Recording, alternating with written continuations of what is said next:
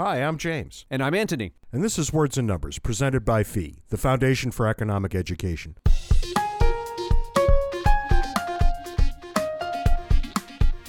It's almost a foregone conclusion that this will irritate me, but what's new and exciting in your world this weekend?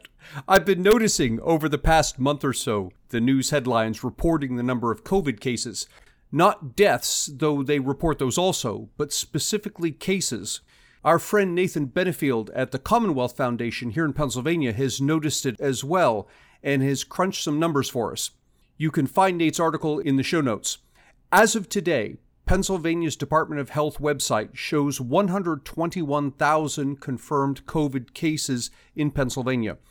If you look at the daily numbers, the website shows Pennsylvania adding around 700 new cases daily. What Benefield points out, but the Department of Health does not tell you, is that almost 80% of those cases are classified as recovered. That is, 80% of the confirmed cases are people who at one point tested positive for COVID, but who have not shown symptoms for at least 30 days. What that means is that the number of active COVID cases in Pennsylvania is not 121,000, but less than 27,000. What's also been bothering me is that the media provides no context for the data it hypes. For example, what does it mean for someone to be a COVID case? Does it mean the person is at death's door, in the hospital, but recovering, at home in bed, or simply carrying around extra tissues? In offering no nuance to the data, the media portrays all COVID cases as dire emergencies. Again, Benefield offers the missing nuance. Currently, 2.5% of active COVID cases in Pennsylvania are hospitalized. That's 675 Pennsylvanians, or 0.005 of 1% of the population of Pennsylvania. Pennsylvania's hospital occupancy rate has risen from 52% on April 1st to 68% today. That roughly matches what's happening across the country. But the number of hospital beds occupied by COVID or suspected COVID patients has fallen from 6% on April 1st to less than 4% today.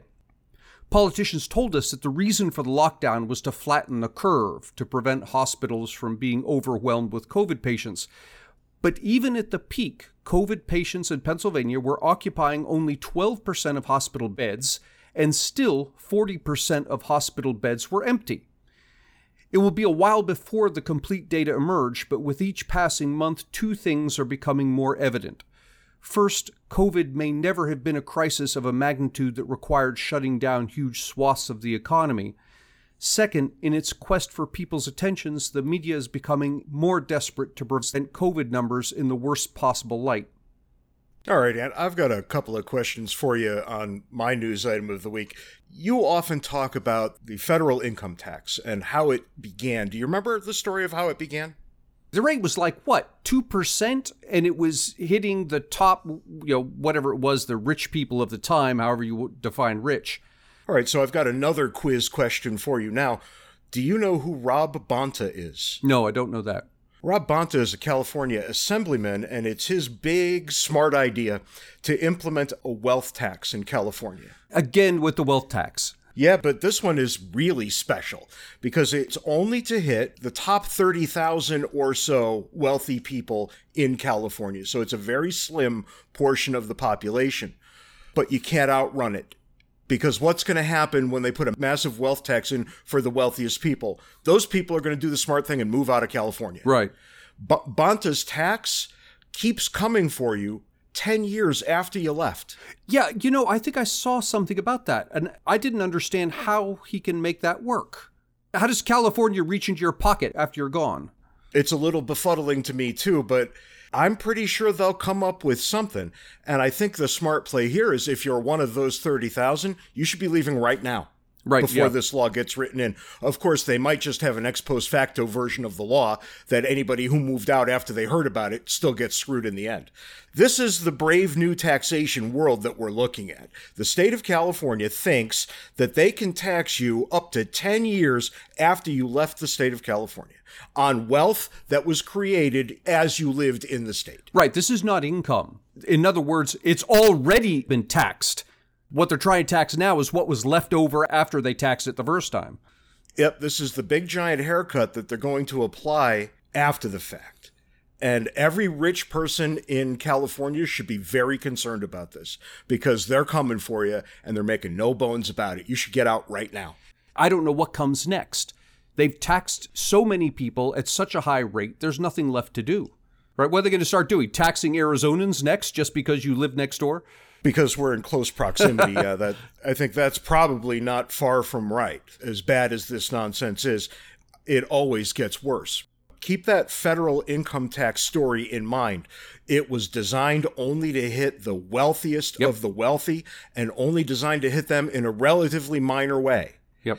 A generation, 2 generations later, it's all the way down to the lower middle class, the working class. Oh, yeah, and it wasn't, we should do a whole episode on that. It wasn't even a generation. It was within 10 years. The income tax was extended down to the poor. Just astounding. If you think for 1 second that's not happening in California after they get this off the ground, you're out of your mind. Yep. Of course it's going to happen. Once a tax gets implemented, it only gets expanded from that point forward. It never goes away. And it never just treads water. More and more people will be hit by that tax over time. I'd love to know what the legal ramifications are. I mean, how much authority does California have to reach beyond its borders? It's a good question. I don't know the answer. We'll likely find out soon enough. But, in the world we live in, that really should have been the foolishness of the week. And yet it wasn't. And you have? The good people of Wisconsin. Okay, that's what I thought. The government of Wisconsin. There has been, and I forget which of the many subdivisions of the government it was, but one of the state agencies has declared that even if you're in your own home, when you go onto your Zoom call that defines your life, your work life at any rate now, you have to be wearing a mask, even if you're the only person in your house. Because for some reason, not wearing a mask when you're alone is problematic in a way that I just can't fathom what it might be. It's something about setting an example or what have you, but we have taken leave of our senses. If a state agency can say, even if you're alone, if you're on a Zoom call for work, you have to be wearing a mask. What the hell is wrong with everybody? Do you recall, it was several months ago, one of the stories we covered, either the principal or the superintendent, whoever it was, some official in the school district, was talking about calling the cops on some kid because the kid appeared on a Zoom call with his classmates and had a BB gun on the wall behind him. I do remember that. The guy said it was tantamount to bringing a gun to school. That's beyond asinine. And yet here we are, beyond asinine everywhere we look. Yeah. If you have to wear a mask to do your job alone in your own home, I don't even know what to say anymore because that's just not right. There's no set of circumstances that could make that sensible. That's always idiotic. But I say government and idiotic in the same breath, and I repeat myself. This week, Todd Zywicki joins us. Todd Zywicki is George Mason University Foundation Professor of Law at George Mason University Antonin Scalia School of Law, Senior Fellow of the Cato Institute, and former Executive Director of the GMU Law and Economics Center. Professor Zywicki is also head of the Consumer Finance Protection Bureau's newly created Task Force on Consumer Financial Law, which is charged with updating and simplifying consumer finance regulations. Professor Zywicki served as the director of the Office of Policy Planning at the Federal Trade Commission, as editor of the Supreme Court Economic Review, and has authored over 100 articles in legal and economic journals. He has testified several times before Congress on issues of consumer bankruptcy law and consumer credit, and is a frequent commentator on legal issues in the Wall Street Journal, New York Times, Washington Post, CNN, CNBC, Bloomberg News, and the BBC. Todd, welcome to Words and Numbers. Great to be with you. Todd, you're a very busy guy. Why don't you tell us the sorts of things that you do on a weekly basis? Well, I'm a law professor, and I'm also a senior fellow at the Cato Institute, as you heard in my bio. I focus a lot on consumer finance issues, but I also am very interested in the rule of law and the importance of the rule of law to the free society and the maintenance of the free society. I would say F.A. Hayek and James Buchanan are probably my two greatest intellectual influences. And so a lot of my work is at the intersection of the administrative state and the way it intersects with those questions of the rule of law and public choice theory. The thing you didn't mention is the thing that I'm kind of interested in. You're the chairman of the CFPB's new task force. Why don't you tell us about that for a minute?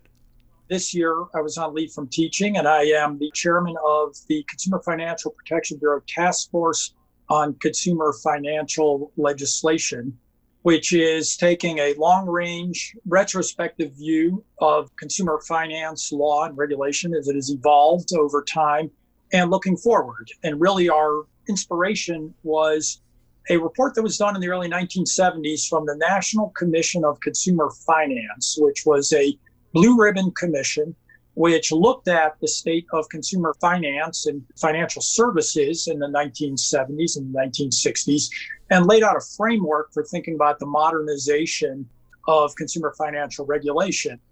So we're basically at a 50-year point, and it's a perfect time to reevaluate this, because what you can really do if you look at American history, what you see is right around the 1910s and 1920s is where you first start to see the emergence of consumer finance.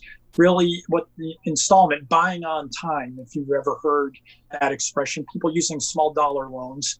And really what happened was during that period is when people moved from the farms, immigrants came in, they moved into the cities, and for the first time really needed access to consumer financial products in a way that they didn't when they were working on the farms, growing their own crops and that sort of thing. Now they're dealing with seasonal unemployment, they're dealing with new health concerns, they're dealing with needing to furnish apartments, that sort of thing. And so you see the first initial wave of consumer finance in the 1910s and 20s that builds over time. By the 1970s, we sort of reach our mature level of consumer finance. And the other thing that starts to happen at that point, you first start to see, really because of the first wave of technology, interstate transactions, department stores, for example, that run credit products and credit operations, Sears and those sorts of things that run across state lines. So the 1970s was really the first wave that dealt with national credit markets and the emergence of national credit markets in a mature framework. Today, obviously 50 years on, we're now looking at the internet. We're looking at not just national markets, we're looking at international, we're looking at global, we're looking at, in some sense, in fintech and these sorts of things, a world in which even sort of thinking in national terms is challenging, is different. So it's an opportune time to kind of take stock of where we've been and where we're going and what does a modern financial regulatory system look like going forward. What piqued our curiosity was a swipe that the Uncoke My Campus people took at you recently. And for our listeners, Uncoke My Campus is a group that is devoted to rooting out instances in which the Koch Foundation has given money to some higher education institution and kind of putting a stop to that or making it difficult. Although, interestingly, their focus seems to be ideological. What I hear most coming from them is not statements like Koch needs to stop funding higher education, but rather statements along the lines of free market principles are bad. Oh, and we can stop that by preventing Koch from funding college campuses. And I can give you an exact quote from a recently published article, which we'll link in the show notes for you. Zywicki is not an advocate for consumers, but for corporations. This sort of commentary doesn't seem to lead back to some sort of anti-Koch sentiment. It seems to be more anti-market. Todd, I wonder if you could tell us about your interactions with these people and what we should be thinking about these sorts of comments that they make. Well, I've had no actual interactions with them. I've seen what they've said on the internet, and I've seen the way they've taken videos and spliced them and that sort of thing. What I can say is that I don't do consulting for corporations. I don't work for banks. I've never worked for a bank or anything like that. And I just believe that this is an area in which decades of economic research and centuries of historical analysis shows that a lot of paternalistic regulations that are ostensibly designed to protect consumers end up hurting those who they are most supposed to help. There is a completely appropriate, in my view, I've written a lot on what the proper role and the useful role of regulation is in protecting consumers. But by and large, allowing consumers to make choices, giving consumers authority to control their own lives, in the end, I think overwhelmingly historical and economic data reveals that that's the best way to help consumers, is to increase their choices, to empower them to shop for the products that they think are best for American families, and really just primarily leave it up to people to make their way through the world, and then use regulation as a way to prevent fraud and deception, to make it easier for consumers to find the products that they need that'll make their lives better for themselves and their families. So I don't understand. I've observed them taking swipes at you, and I've observed them taking swipes at several other academics I know. And in each instance, they seem to miss the point. You talk about the problems with anti-price gouging laws, or the problems with minimum wage laws and these sorts of things. And the goal, and I know this is the goal because I would say the same kinds of words, the goal is that we're looking actually to help people.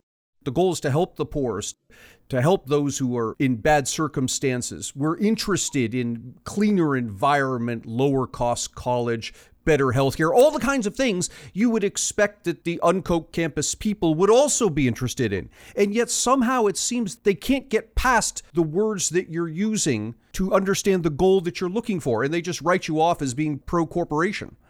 I think that's right, Anthony. And really the point here is this mindset is kind of evolved, and I won't attribute it just to the Uncoke My Campus, but that regulation is somehow a continuum between more or less regulation. And more regulation is good for consumers, and less regulation is good for corporations or banks or whatever. This is especially pronounced in the area of financial regulation. I don't care what happens to JP Morgan or Goldman Sachs or whatever. What I care about is what happens to you and me and my mom and my kids and my friends and everybody else. Can they get access to the financial products that will make their lives better? Ayn Rand once said, money is frozen energy. And getting access to bank accounts, getting access to financial products, getting access to mortgages in a competitive market, empowering people to make those choices, by and large, makes people's lives better off. And so this idea of just thinking about more or less regulation, and more regulation being good for consumers and less regulation being good for banks, I think misses the point. I think that a better way of thinking about this, I have written, suggests that there's what I call market reinforcing versus market replacing regulation. How do we use regulations that enable markets to work better for consumers? That's the value here, is making markets work better for consumers, because this is the lifeblood. Access to financial products is the lifeblood for American consumers. And that should be our starting point, I think, with respect to regulation. And that's what I've consistently said. I've drawn this distinction numerous times between market reinforcing and market replacing regulation, and thinking about how that should play out. And so I think this dichotomy, this idea that there's a zero-sum game between banks and consumers, is not the right way to think about it. What we should think about is, how do we think in terms of regulation that's good for consumers, good for the providers of financial products, and good for the economy at large. And I've made a lot of examples of situations like that in my research that basically says, here's a way of thinking about this that's a positive sum way, a way in which regulation can empower consumers and improve economic success in the autonomy of consumers, rather than restricting choices under the name of simply protecting consumers. Todd, I want to press down this road just a little bit more, if you don't mind. It's always seemed to me that you could poll just about anybody and ask them what a perfect situation would look like, and people widely agree on ends, right? So we want the poor to be less poor. We want children to be well educated. Everybody seems to agree on these things. It's the means that turn everybody against one another. I'm wondering if you have any notion as to why those fights get so bloody on the mean side, when we could admit to each other in good charity that we all do more or less agree on what the outcome ought to be. It's a great question. I think part of it is that markets are mysterious to a lot of people.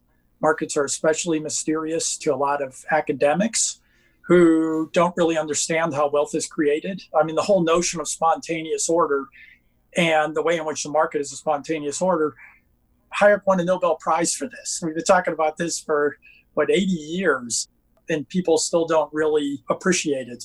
I would say it's especially difficult in the area of financial regulation, which is to say that the financial regulation is an unusually difficult area precisely because banks have been so protected and so coddled, and we've bailed out banks for their stupid decisions in the past. We have protected banks from market discipline in a way in the past. For decades, banks got away with being completely regulated and protected from competition and were not very innovative and didn't provide very good products. And so I think that there is some built up historical reasons why people are skeptical about the ways in which markets work for banks.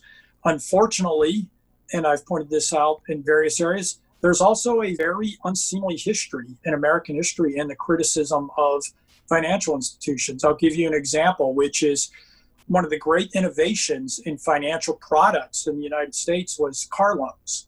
What most people don't think about when they think about consumer finance, and we talk about this in my book that I co-authored, Consumer Credit in the American Economy, and even Adam Smith made this mistake, to tell the truth, which is he thinks of consumers and consumption as being sort of wasteful, eating your seed corn, consuming today rather than saving up for things. What people don't appreciate is most of the reasons why people use consumer credit is for investment purposes. Think about a washing machine, your simple washing machine in your house. What is the value of a washing machine? Well, it's the opportunity cost. The opportunity cost is that otherwise you got to schlep to the laundromat every weekend with a pocket full of quarters and waste hours at the laundromat and pour quarters in the machine. Instead, you can make a capital investment and buy a washing machine. When you buy a washing machine or a stove or a refrigerator or a bedroom set or a house or a car or a student loan, those are all capital investments that provide a return over time. That's no different from when a business buys a new delivery van, when a business decides to invest in a backhoe rather than hiring day laborers to dig a hole. It's capital product that provides a stream of services over time. Cars are a good example, which is in the 1920s. One of the reasons General Motors overtook Ford so rapidly as the largest car dealer one reason was because they made more stylish cars. But the other reason was that in the 1920s, they rolled out the GMAC plan, the General Motors Acceptance Corp. And they said, basically, here's what you can do. We'll give you the car, and you can use the car while you pay for the car. It's a capital good, and you still have the car after you pay it off. Henry Ford, who was a notorious anti-Semite, as you might know. There's a lot of good things about Henry Ford, but he was terrible anti-Semite, and he promoted the protocols of the Elders of Zion and everything else. Henry Ford basically said, well, here at Ford, we don't believe in credit because that's, just the bankers getting their hooks into good American consumers. So we'll let you buy a car on layaway. So instead of giving you the car and allowing you to drive it, you can send us a check every month. And after about 10 years, you'll have saved up enough money and we'll give you a car. Meanwhile, ride the bus, right? And so there's this kind of unseemly anti-banking history that goes back to even capitalists like Henry Ford. That's also part of this notion of using money for productive purposes, this notion of borrowing, that consumers can borrow like a business can borrow, make investments that are actually positive sum investments, is really hard for people to wrap their heads around. And it's quite likely that for many listeners, this is the first time you've ever heard of thinking of household consumption as being a form of investment rather than consumption. But when you look at the average household balance sheet, what do people borrow for? Mortgages, cars, human capital investments, student loans, and consumer durables, all of which are capital goods. And yeah, there are people who live beyond their means and buy too many pizzas and beers and do consume their seed corn. But the data reveals, going back decades in American history, that's a small part of why consumers use credit. It's mainly to make these household investments that are no different from a business making an investment. Sometimes they go bad. Sometimes they turn out not to be positive, some investments. Sometimes the world turns against you and you default. But that's why we have a whole nother system to deal with people who can't pay their debts and how we work that out and everything else.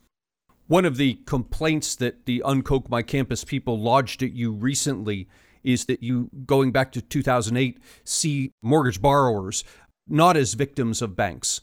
Their premise is that every homeowner who went under because of the evilness of the banks. Can you speak to that a little bit? I've written extensively about this, Anthony. The data on this and the economics on this are unambiguous, and it goes back decades. Yes, there have always been consumers who are defrauded. there may have been more consumers who were defrauded during the financial crisis. That seems quite plausible because of what was going on, that at least some consumers were the victims of fraud. But that's not everybody, which is to say that for the reasons I was just saying, houses are investments. Houses are usually good investments. Sometimes a house is a bad investment.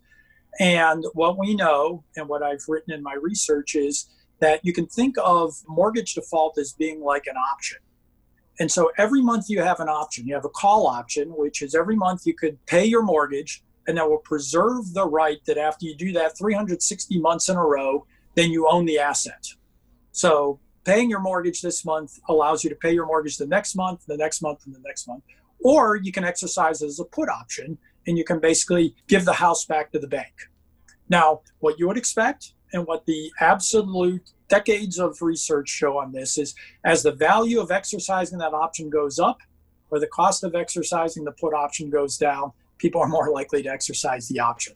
So what we know is one of the big reasons why the foreclosure problem in some areas became a foreclosure crisis is that when houses fell by $80 or $100 or $120,000 in areas that were overbuilt, people rationally recognized a bad investment when they saw it. And the bad investment was continuing to pay for a house, say pay $400,000 mortgage on a house worth $300,000. And so they rationally exercised their option. And I've been pretty consistent about this, which is that when a consumer rationally responds to incentives, that's not a consumer protection problem. Banks should not have made those loans. In my view, we should not have bailed out banks that made loans that gave people that sort of incentive by giving them a nothing down mortgage combined with, say, a negative amortizing interest loan. But the reason why those were bad loans was the incentives that they created. Banks basically got away with making really stupid loans that created bad incentives and then got bailed out on the back end. And so as far as I'm concerned, as an economist, consumers make investments. You make an investment was basically my view. And I don't see why saying that consumers are smart enough to recognize a good investment from a bad investment somehow makes me anti-consumer. This goes back to, I think a lot of people aren't aware of this, the savings and loan crisis of the 1980s. I was in college at the time, and I can recall my economics professor talking about the government bailing out the savings and loans, saying this is a horrible mistake because it's sending a signal to banks that you can be irresponsible in lending and the government has your back. And lo and behold, it was almost to the date, 20 years later, that we had the housing crisis. Yes, this entanglement of government with finance goes back a long way. It's gotten even more entangled over time. I've written pretty extensively about this, about the interrelationships between politicians and regulators and banks.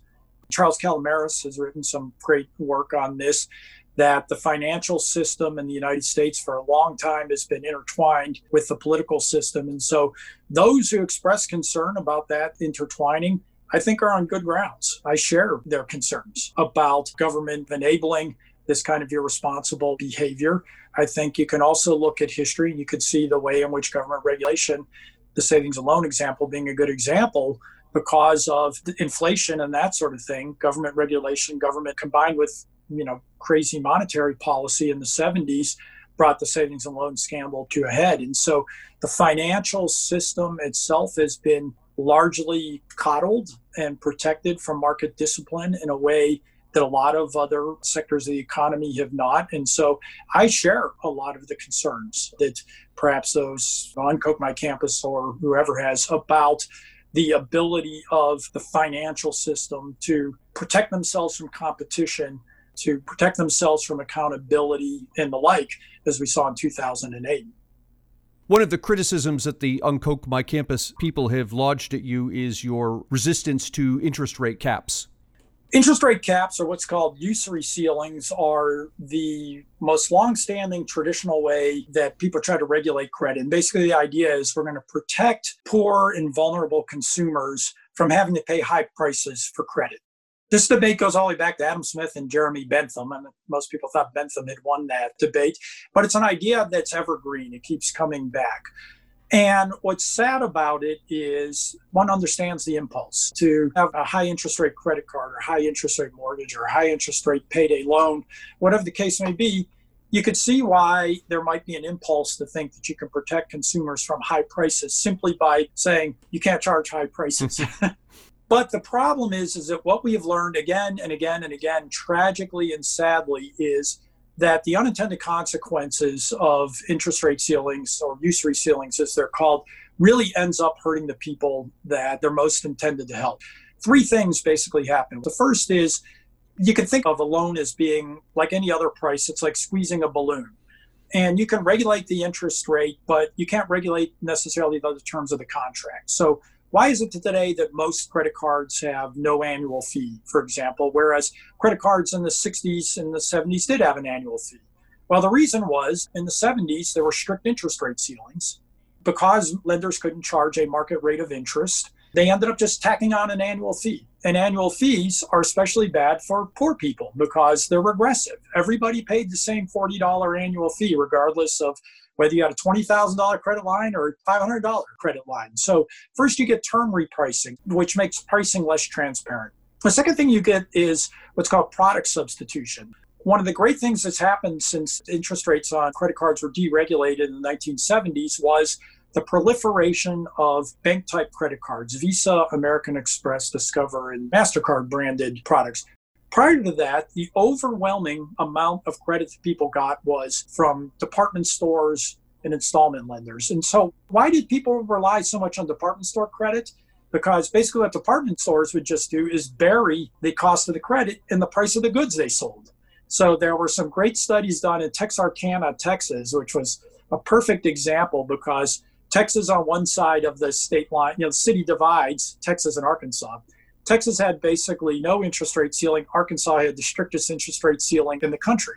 And what they found was the exact same refrigerator cost 8% more in Arkansas than it did in Texas because people buy refrigerators and other appliances on credit.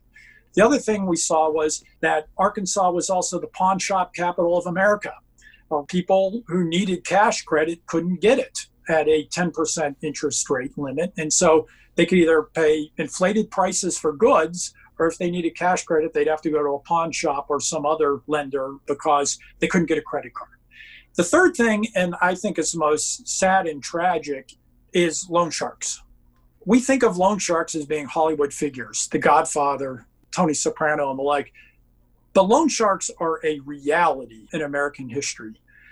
Around 1970, when a lot of states still had interest rate ceilings and before interest rates were largely deregulated, the leading expert at the time estimated that the illegal loan sharking industry in the United States at the time was about a $10 billion industry. In modern dollars, that's about $69 billion of leg breakers making loans. To give you a sense of the size of that industry, the entire payday loan industry in America today, online and bricks and mortar combined, is estimated to be about $34 billion. Wow. The loan sharking, leg breaking industry in the United States and in current dollars is about twice the size of the entire payday loan market today. When Fat Tony Salerno, the head of the Genovese crime family, was indicted for 14 counts of loan sharking and, in fact, 1 count of criminal solicitation to have somebody's legs broken, he was running about $500 million a day in his territory in New York City. In 1968, Richard Nixon pledged, as part of his Republican platform, to go to war with the loan sharks. In 1968, a United States Senate report said that illegal loan sharking was the second largest revenue source of the mafia behind only illegal gambling. We had generations of Americans, of low-income wage earners who were preyed upon by loan sharks. And these were not lovable characters. These are people who broke legs. These were people who cut off ears. These people cut off fingers. You can go through the criminal files and the criminal prosecutions in the 60s and 70s and look at this, and you can see the impact that these people had on American families. It got so bad. Robert Kennedy, Senator Robert Kennedy, Senator-elect, when New York did an investigation of loan sharking racket, the New York State Legislature in the 1960s, Senator-elect Robert Kennedy sent a letter to the state legislature and said, you need to raise the usury ceilings because the primary reason we have a loan sharking problem in this state is because of usury ceilings. We have seen generation after generation that efforts to protect consumers through usury regulations have ended up hurting them, physically hurting them in many situations, and that the people who have been hurt the most are low-income consumers. And so I think the experience shows that the best way to help consumers, to empower consumers, is to make markets work better for them rather than thinking that by imposing price controls on consumers and restricting their choices, we're automatically going to make them better off. We need a system that protects consumers from fraud, that helps consumers to find the products that they need, but we should be very careful about taking choices away from consumers by imposing price controls and things like that. Todd, thanks for coming today. This has been actually a fabulous conversation. I suspect our listeners are going to like it, given how specialized this gets and how little we all know. So thanks for coming and shining a light on this for us. Much appreciated. Those are great stories. My pleasure. Great to be with you guys. And that's all the time we've got this week on Words and Numbers. Be sure to join us next week when we promise to be even more interesting than we were this week. Until then, you can follow us on Patreon, Facebook, or Twitter. All the relevant information is in the show notes. And you can send us email. Anthony if you Words and Numbers podcast @gmail.com. We should have just reserved moron at wordsandnumbers.com for you. This is craziness. I got hate mail last week because I failed to remind listeners to send us email. Well, you deserved it. So there you go. You've created this monster. Now you live with it. Until next week, have a sparkling week. See you next week, James.